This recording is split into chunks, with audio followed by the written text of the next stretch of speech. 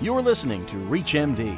Welcome to Genetically Speaking, produced in cooperation with the American Society of Human Genetics, advancing human genetics in science, health, and society.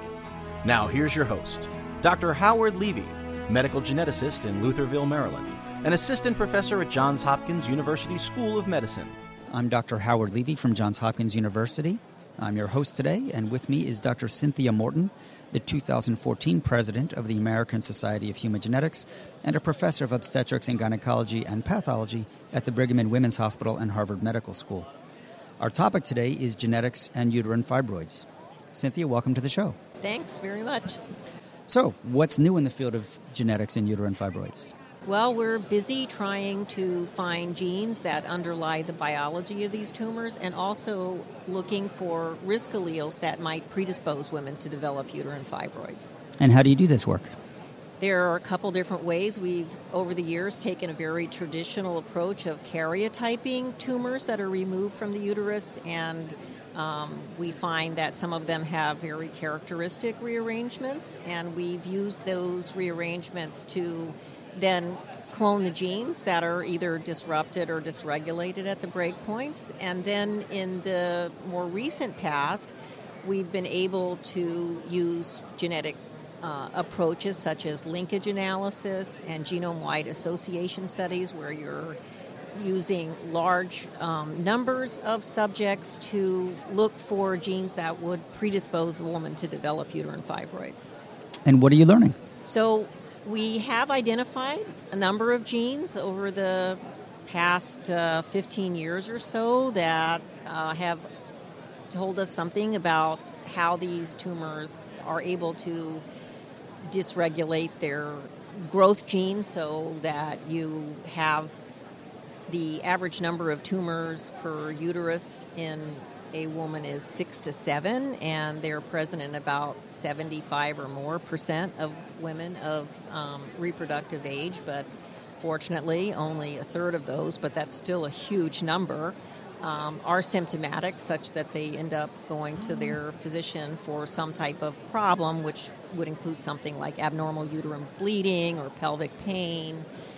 The other problems are things that aren't things that women like to talk about too much, like incontinence or constipation, just because of the physical placement of the tumors themselves. So we are also, our most recent work has been focused on trying to find genes that might not have been illuminated by chromosome rearrangements, and that are ones that predispose some women to develop uterine fibroids, perhaps at an earlier age of onset, or you see that there are more women in a family affected with uterine fibroids. So by doing a combination of genetic linkage analysis and genome-wide association studies, we have found a region of the genome, and this has been a collaboration between group at the Brigham and Women's Hospital and at Queensland Institute for Medical Research, where we validated our findings in a population of women in Australia.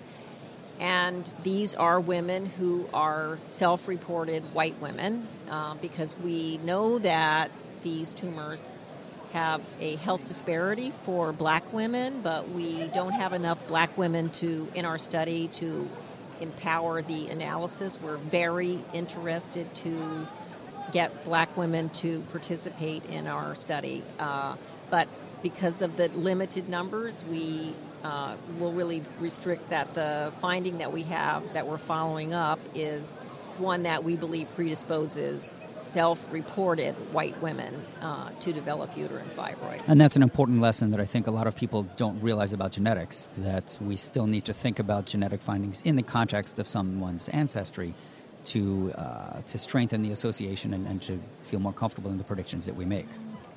And I think we already know something about that from the karyotyping we've done, because there's a characteristic rearrangement that we have studied for many years, which we don't see in the tumors that we've karyotyped from black women, whereas there is another abnormality that we see frequently both in black and white women. So there may be shared pathways to develop uterine fibroids, as well as some that are more prevalent in a particular ethnic group than another. So you've put some numbers out there that frankly were larger than I actually realized in my own practice, that 75% of women have uterine fibroids, whether or not they're symptomatic. One could argue that if they're that common, why bother doing any genetic testing? Or are we looking at a possibility of testing women to identify who might not be at risk rather than those who might be at risk? I haven't thought about it from that perspective before. I mean, they are common, but again, not all women are symptomatic, so you wouldn't necessarily need to do a procedure to manage tumors if there are no symptoms. Mm-hmm. So we're really looking toward that population of women who need some management, which in the most burdensome cases is largely hysterectomy.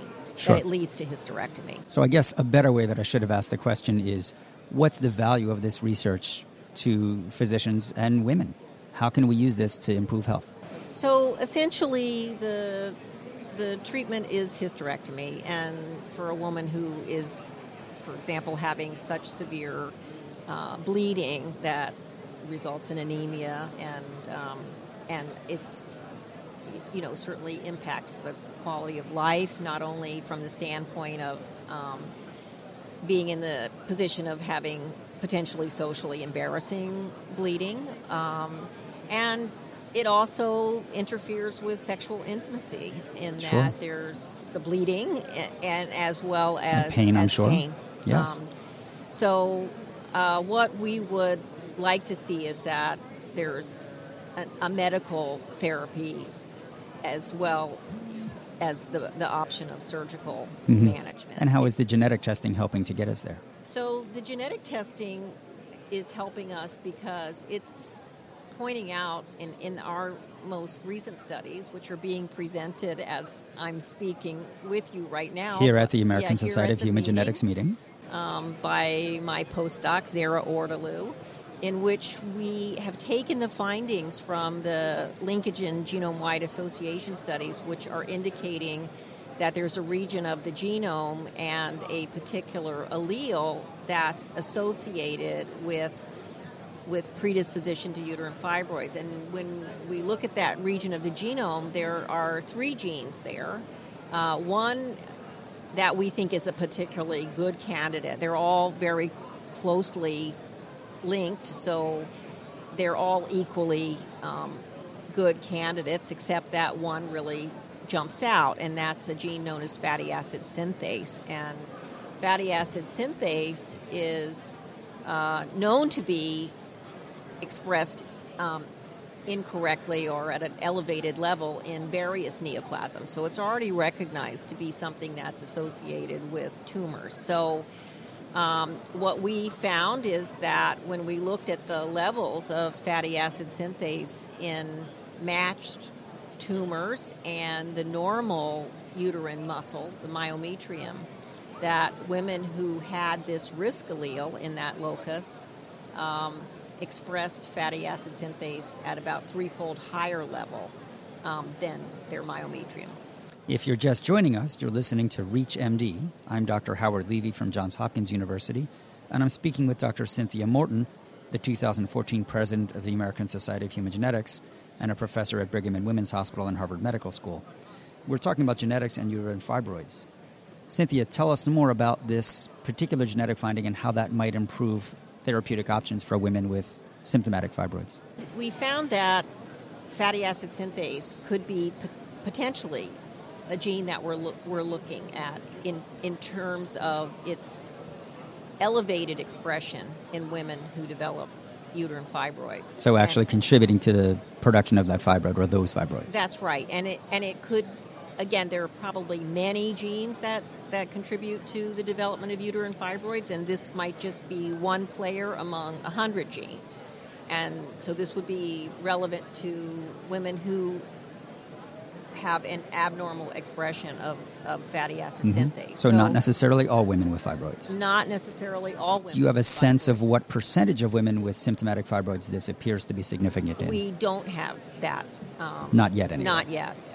But the really exceptional observation here is that there's already a drug on the market that targets fatty acid synthase, and it's used for obesity, and it's known as orlistat.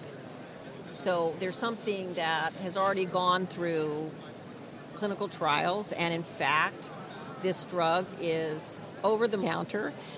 You can buy it at Costco. I see this in the ads that come from Costco. It's known as Ale. So it's not as simple as then just saying, I'm going to start taking this drug for No, this is a drug fibroids. that's not without side effects either. No, there are minimal side effects with this, but the bioavailability is in the GI tract and not into the uterus, that's where we would need to think about making this drug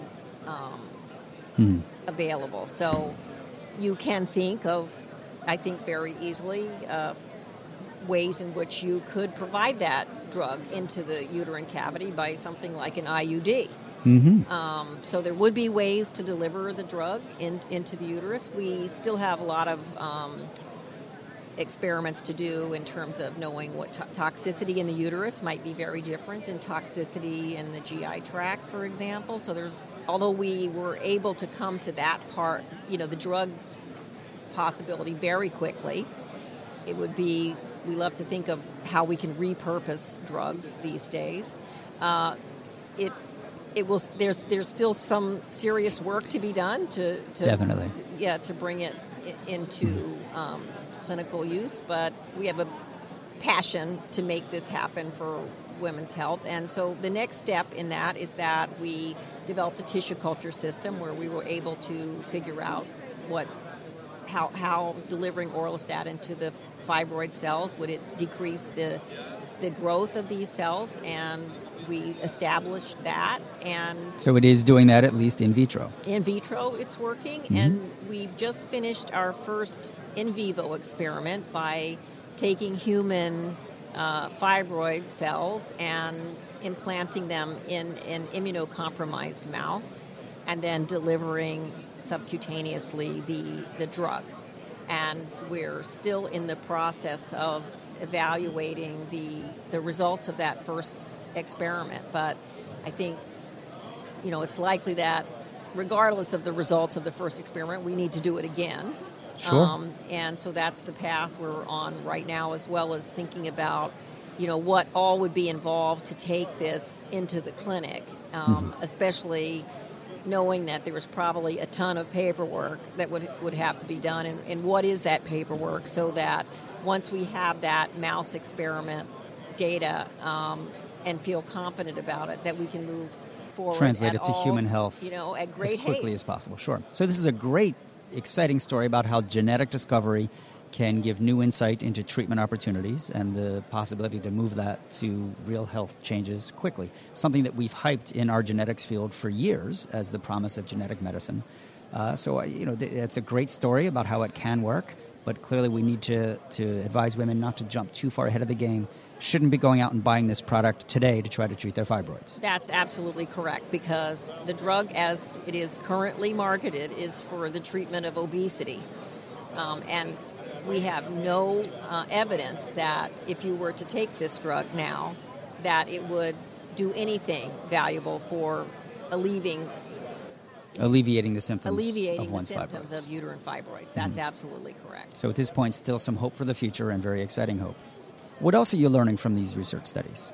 So another thing that we're interested in is knowing whether we could predict whether those tumors in a woman's uterus, whether one of them could be a malignant tumor.